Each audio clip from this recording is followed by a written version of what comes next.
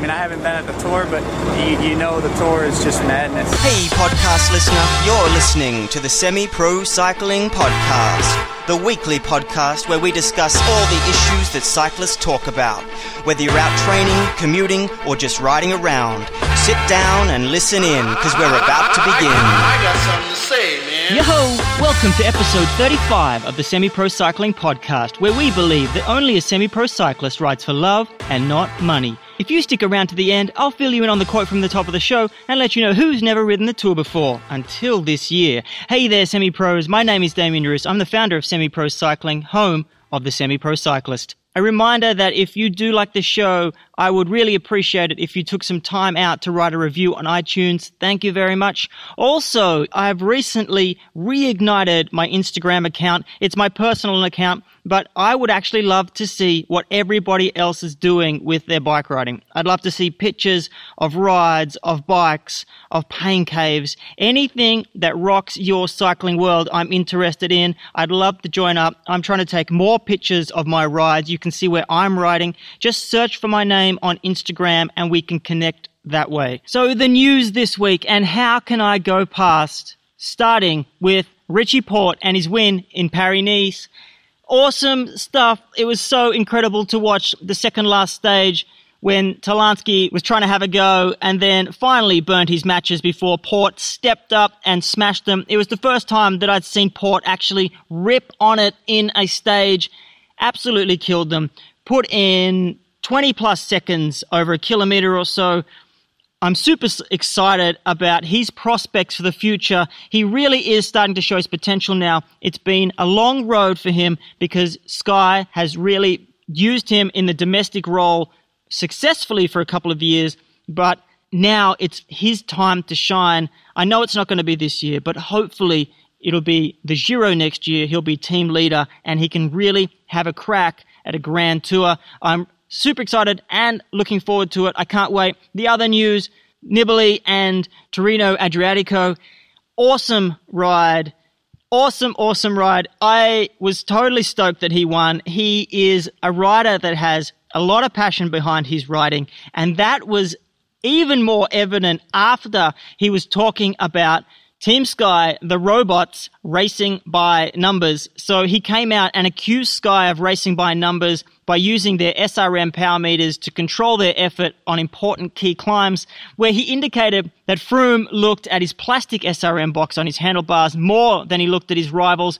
Damn, it's shaping up to be an awesome tour if Froome is the leader for Sky, because Nibali's really going to eat at these guys that are riding on science alone. It's going to be exciting because he rides on passion, Contador rides on passion, and so we can see the contrast at play.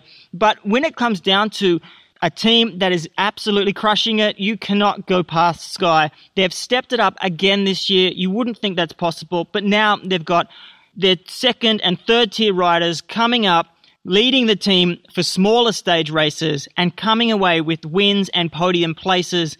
It really shows that what they're doing it right. And a lot of that comes down to their scientific approach to how they train and race for specific races. Teams now are starting to take note as to what they're doing. Is it going to kill racing? Nibali himself has called for power meters to be banned from racing to avoid this kind of robotic reaction and training in races. Would it actually make the racing any better? I don't think it would actually make the racing any better. What do you think about it? Do you think the power meters should be banned? There is the chance that it could turn into F1. So we could just have everything done by numbers. It becomes very clinical, very stagnant. The interesting thing here is even Brailsford admitted this week that humans make mistakes, thus Froome not being on the top step of the podium. And when you are racing against people like Nibali that ride with so much passion and just let everything hang out while they're going for the win, then there are other factors that come into it, and it's not just going to be about numbers forever. Brailsford has come out against this robots term that has been thrown around when it comes to Team Sky. Of course, they are super successful in the scientific training element where they're putting a lot of focus into the whole get there in December, ride the hills, work out everyone's role, work out what they're capable of, crunch the numbers, and then run good management during the races, good management selecting the riders in the first place. All of these things come down to a pretty tight outfit, and other teams are now starting to take notice. I think Brailsford has got this down. He's been doing it for a long time now. We're talking 15 years plus in a sports-driven environment, and so it's all really coming to a head at the moment. I've got to say that I think that most of these complaints are coming from riders because Sky itself is absolutely dominating and continuing to do better and better and better. And so when you have a team that's coming out of the era that cycling has come out of, and they're using methods that aren't necessarily traditional, but they're working, and you can't say that they're doing any underhanded methods. All they're doing is really rehearsing exactly what they're going to do on race days. They're honing in the roles and the numbers, and then just sticking to a race plan. Yes, it is boring, but if you're a Sky fan, you're not complaining. If you're a Wigo or a Froome or a Port fan, you're not complaining. So it's only the other teams that are coming at this. And so I think there's no problem with it, because there's always going to be riders that ride with passion. And we saw in the Vuelta last year when Contador won. You can never, ever underestimate riders with lots of talent and even bigger hearts. Alrighty then, let's get to the nuts and bolts. And this week, I am going to talk about your neuromuscular secret sauce, moto pacing. Moto pacing is hard, fun, and most of all, dangerous, which kind of makes it the best thing about it. But it's a great training mix, in my opinion, and it is popular with the pros. There's lots of videos popping up. You can see Tyler Farrar, Theo Boss, Taylor Phinney, even Aquatil from back in the day favored intensity in his training of 2 to 2.5 hours of motor pacing behind a car or a bike. And so today I'm going to look at why motor pacing is the secret sauce of race prep. Strictly road prep. Using a motorcycle can help you work on your leg speed. It can help you do tempo work explosiveness, train with the group in crosswinds, practice sprinting from high speeds. You name it, it can pretty much do it. The two main scenarios where motor pacing is useful in your training situation are, number one, solo. So I'm not just talking about isolation by location. I'm also talking about training goals that are different to other people that you ride with, or types of competitions you do are different, or the time of the year. So everyone's wrapping up and you're going into a cyclocross season. You may want to do it then because you just can't get the bunch rides or the other riders around you to simulate races exactly the same. Number two is bunch rides where you can't control the other riders, meaning that they're not as good as you, or they don't or won't want to ride fast when you do. About the only times that you're going to get a bunch ride to match what you want to do if it's intensity is if there's a specific club ride during the week, or you're in a team and the DS is telling you how to train. So outside of that, it's going to be really hard to find the kind of speed that motor pacing will give you. Now, let's move into why the hell you would want to do it. And the first reason, the physical reason, and it really comes down to specificity. So we have talked about specificity in the past, about training your body for the exact demands that the event that you've chosen requires. And so this is exactly the same reason why you would now want to adapt your pedaling and the pressure that you put on the pedals, so the power that you produce, how you produce that power, and how will you produce it in your race. You're not going to go and train for a race that demands you ride at 80 RPM for 2 hours and then 100 for 1 hour. You're not going to go and try and average that out over 3 hours. You're going to try and replicate that exactly so that your body is prepared for that event. And what it comes down to, it's not just your cardiovascular endurance that need to be trained to win bike races. Speed and speed endurance and even your FTP are reliant on neuromuscular function. Neuromuscular function sounds complicated. Well, doesn't everything in the body sound complicated? But it simply means how fast you can contract a muscle, how strongly you can contract it, and how long you can keep it contracted before relaxing again. There is a definite neuromuscular component to the adaptation of pedaling at 50 kilometers versus 40 kilometers, which is kind of what we're talking about when we're talking about riding at a faster speed behind a motorbike. It really does help ensure that your legs are ready for the more variable neuromuscular demands of racing, which is really, really hard to replicate otherwise. But To give you a better idea, I will refer to Hunter Allen and Andy Coggin's use of quadrant analysis, which basically talks about 4 different types of power. 4 quadrants: high pedal speed and high force, such as sprinting at high speed, example crit. Number 2, low pedal speed and high force. So these are hard efforts, such as track starts from standing still. Quadrant 3, which is low pedal speed and low force. This is just cruising around. Quadrant 4, high pedal speed and low force. So this is like spinning fast down a downhill. So that's pretty hard to imagine just from my voice speaking. So if we can move it back to motor pacing, we can see essentially what we're trying to do is move from one quadrant to another. So to create power, you either apply a huge amount of force at a low speed, low RPM, or a lower force at a high speed, higher RPM. Most of our power training is in the high force, lower speed realm. So this is talking about a lower cadence with a higher force on the pedal. So whether it's strength endurance up a hill, or you're just dropping it down a couple of harder gears and using a lower cadence, trying to adapt your muscles to the harder effort. But when you move into a race situation, it is going to be more about spinning a gear and applying less pressure or force on the pedals. So motor pacing moves you from quadrant 2 to quadrant 1. Remember, quadrant 1 is high pedal speed and high force. Quadrant 2, low pedal speed and high force. So it's like doing sprints on a slight downhill. Your legs are going to go really fast, and the force is pretty light, even though you're generating more watts than you would if you just rolled along and jumped in a huge gear and just mashed it. So in this case, doing the downhill sprint is much closer to the finish of a race than if you just mash on a huge gear from standing still. Motor pacing is much more specific when it comes to the way that you will be generating your power while motor pacing and the way that you'll do it in the race. So all of this helps with the adaptation of the neuromuscular system. On a side note, this is really an interesting way to think about tweaking your training from this point in, because each of us have strengths and weaknesses in the way that we prefer to create the watts. You know, some like pedaling faster and some prefer pedaling slower, but pushing harder on the pedals or whatever it is.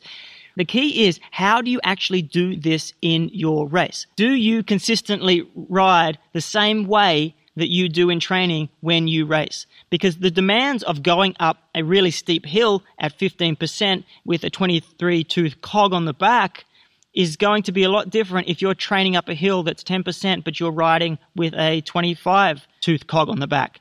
So it's not only how you do it in your training, but you need to think about how you will do it in your racing and then train for that adaptation. This is the important distinction to make, because what motor pacing is doing here is trying to simulate races as closely as possible to the actual effort that you will be doing in them. And it's something that you would struggle to do on your own because you just can't get up to the speed that the bike goes. You can't sit in behind and do the efforts. You can't move out if you're sprinting at such a high speed. You know, there's all these factors that go into it, and that's why I really believe it's the secret sauce as far as getting your body to adapt to racing and preparing you for the race itself. So if you have a think about exactly what type of neuromuscular response you need for your type of racing and where you can place this in your training other than practice races, it's going to go a long way in helping your body adapt to that specificity principle. So moving on now to other ways that motor pacing actually helps. And skills is a really big one. It's something that you would not think about because it's something that is not at the forefront when you're thinking motor pacing. Okay, you do need certain skills to adapt and survive a motor pacing session, but think about your aero position. So think about the way that you actually draft the motorbike or another rider. If you're behind a bike going at speeds that are well above what you're used to and you can handle, you're going to need every little bit of advantage that you can get when you're tucked in behind that bike. Otherwise, you're just going to get dagged off the end, and that's the end of your session. So as far as adjusting your position so that you can get the most benefit from the draft and refining this so you're comfortable in this position over long periods of time is going to go a long way in improving your efficiency on the bike and where you position yourself in a bunch and behind riders, and how much energy you use during a race, which is super important when it comes to the end. Other skills that you can develop are dropping the wheel. So the sprinting technique of actually dropping the wheel before you come around and sprint past a rider.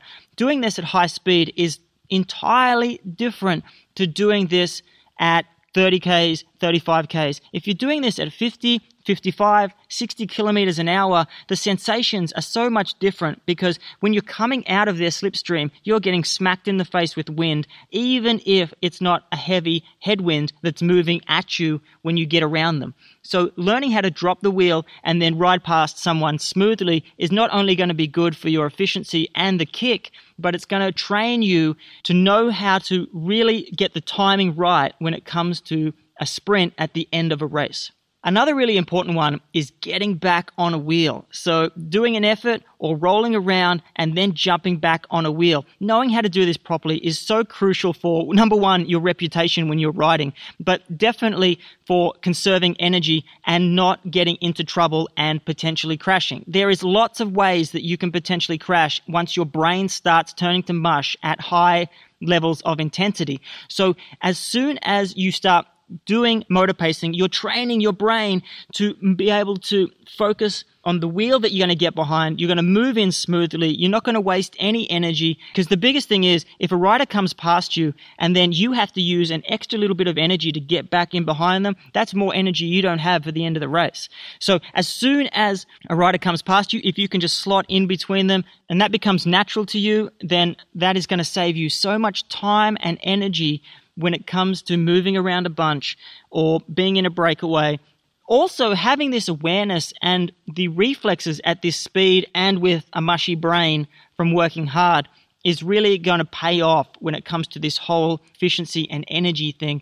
Also, riding in a pace line or an echelon under heavy load.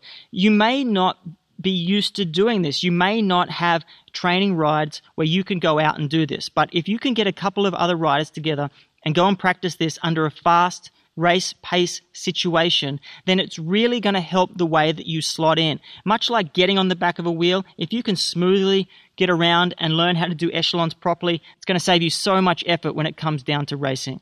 Now, the final reason why you would do this, the mental element of actually sitting behind a motorbike, is so important because it trains you to get used to an inconsistent person in front of you. So when you're out on your own, you're controlling the pace. Or when you're in a group ride, you can potentially control the pace if you can get to the front.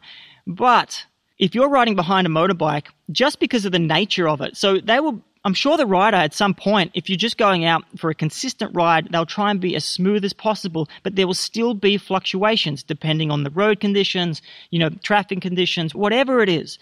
There is always going to be slight fluctuations that you can't control, but you still want to sit in that slipstream to get the best benefit possible. So in order to do that, you have to go back and forth. You have to use energy to stay on. You have to use energy to back off. And if you're going up a hill or you're putting in an effort and you're right on the edge and you have to get a little bit more just to creep back up and then stay there, all of these things are going to add to your mental strength with the ability to hold a wheel. Holding a wheel is so important. You can forget the numbers in a race because at a certain time, it's just going to be about sticking with a group of riders or one other rider, whatever the situation, and that is going to be the most important thing when it comes to getting to the line first.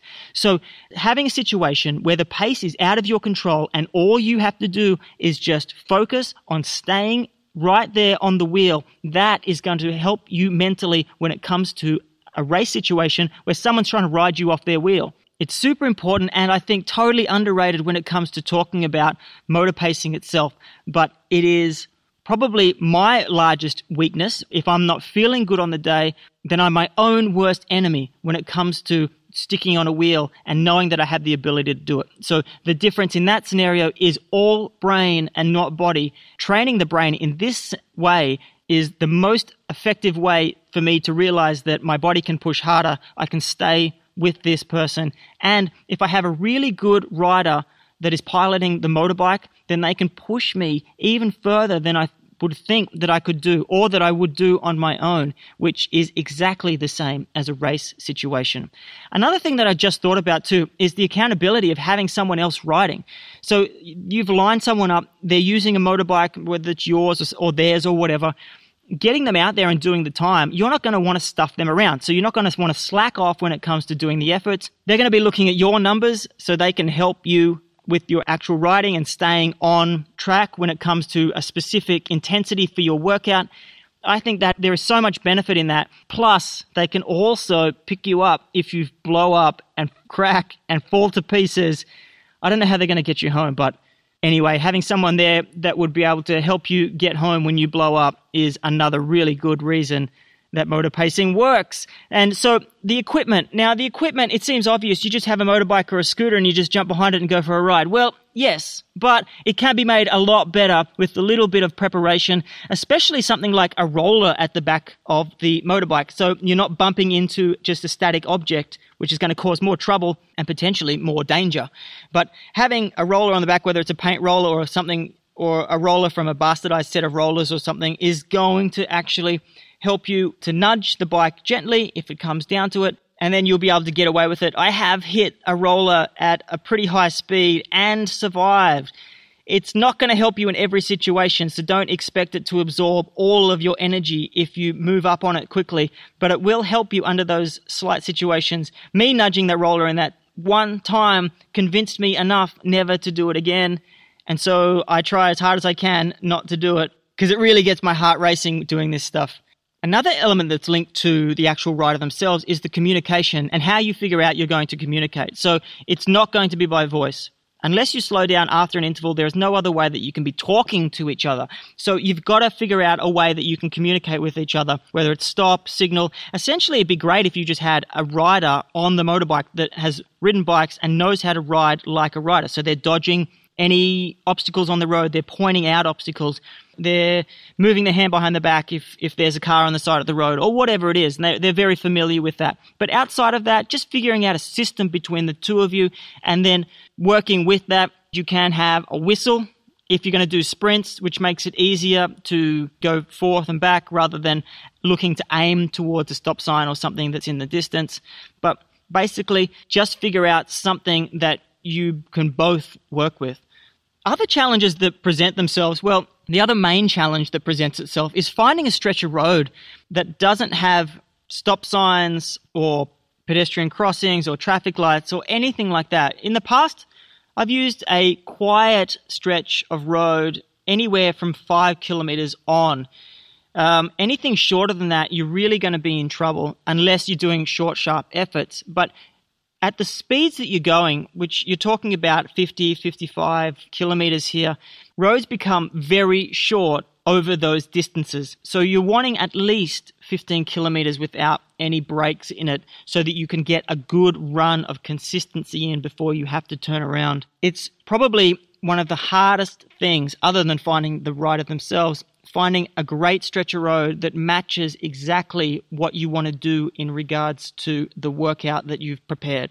So as the Northern Hemisphere wakes up and comes out of winter, now might be a good time to revisit the training program and just take a look at where you could possibly drop in some motor pacing sessions so that you can have a structured plan over weeks or months so you can get the maximum benefits from this.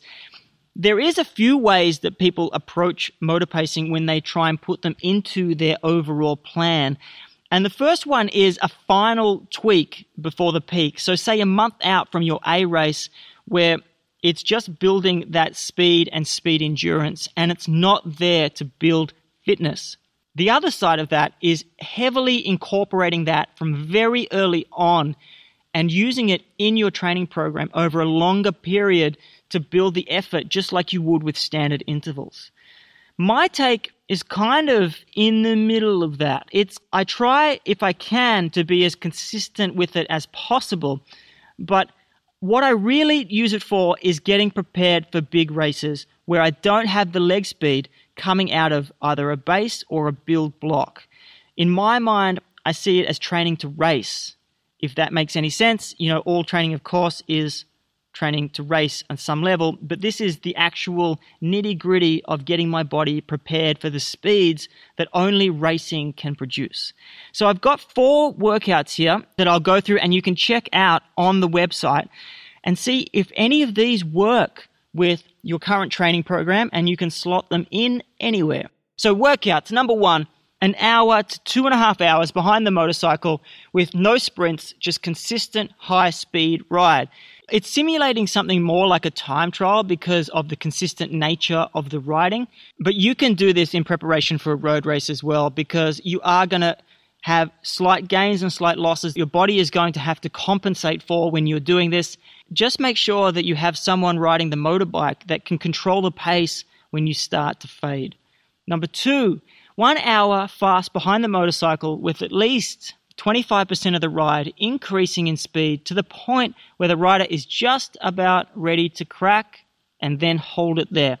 This can be done in isolation or on the back end of a long endurance ride to further simulate a race. So riding high tempo for a couple of hours and then jumping on the back of a motorbike to bring you home will really give your body the feel of racing. That is racing in a nutshell, basically. A couple of hours of tempo, maybe some short, sharp efforts in that, and then winding up at the end where it's going to be an all-out effort till you get to the line. So just simulating this at a higher pace than you could normally do on your own with something that gives you the motivation to bring you home super hard, super heavy, is going to be the best way to prepare yourself for a road race. Number 3, 1.5 to 2.5 hours behind the motorcycle, either single or in groups, with an easy warm-up, followed by sprints past the motorcycle to designated spots on the road, or seconds, so this is where the whistle could come in handy, but the motorcycle is staying at a consistent speed, and then you have to jump back on the moto when it comes by. It's good for technical skills, as I mentioned before, but it's also one hell of a workout. I don't know about you, but with no time for recovery, this one is a gut buster, but it'll get you ready for attacks and counterattacks as well as the final sprint. Number 4 and the final one, it's basically the same as the workout above, but it just have a group of 4 or less and rollover. So slightly less difficult than number 3, but still a hard workout, and to get you ready for team time trials or breakaways where you're going to have to be working in a similar fashion with the riders around you. This is going to get you ready for that higher pace race. So to wrap that up, I really hope that for the people that didn't know much about motor pacing, that's given you some new information. And for the ones that do, it's amped you up to get out there behind the motorbike. Who knows whether it is illegal where you do it or not. It's not illegal where I am right now, so I am totally stoked that I don't have any cops to worry about. The only thing I've got to worry about is surviving. Alrighty, moving straight along to the tech hacks and products section. This week, I'm going to give a shout out to another podcast, VeloBeats by John Brainard. He's the mastermind behind this, and he must be a DJ or a DJ in a former life because he drops super fat mixes when it comes to training music that can get you absolutely pumped. It's not only music, but he's dropping in pros talking, commentary from big races. It's really fun. It really gets me amped when I'm out doing hard session. The high tempo gets me cranking. I'm not always into the music that he plays, but generally that's a side note because I'm not focused on what is happening as long as something is moving me forward and I'm going hard. I would definitely check out the mix, Get Off the Fucking Road. It's a hip-hop mix which floats my boat. I'm totally into it. I would get on that. You can check it out on iTunes, and he has a website which I've linked to in the show notes. I've just got one question for you though, John. What is up with the bike setup? Anyway, let's now move to the quote from the top of the show. Did you get it? It's Andrew Pitbull Talansky. It's interesting that he's popped up in Paris-Nice this week. It's not a surprise. He is young, but he has been around for a few years, and last year was his breakout season, but he's moving up with the big boys this year. If you want an interesting take on Paris-Nice and an interesting take on Talansky's race tactics or lack of race tactics, I highly recommend you check out How the Race Was Won by Cosmo Cantilano. I hope I got that right, Cosmo, but I will link to it in the show notes. It's super fun, super smart, super sharp. I'm totally into it. But back to Talansky, he has said that this year is being built around the tour, and from his performance so far this year, it looks like he might be able to hang with the big boys, but he has got a lot to learn. And that is it, everybody.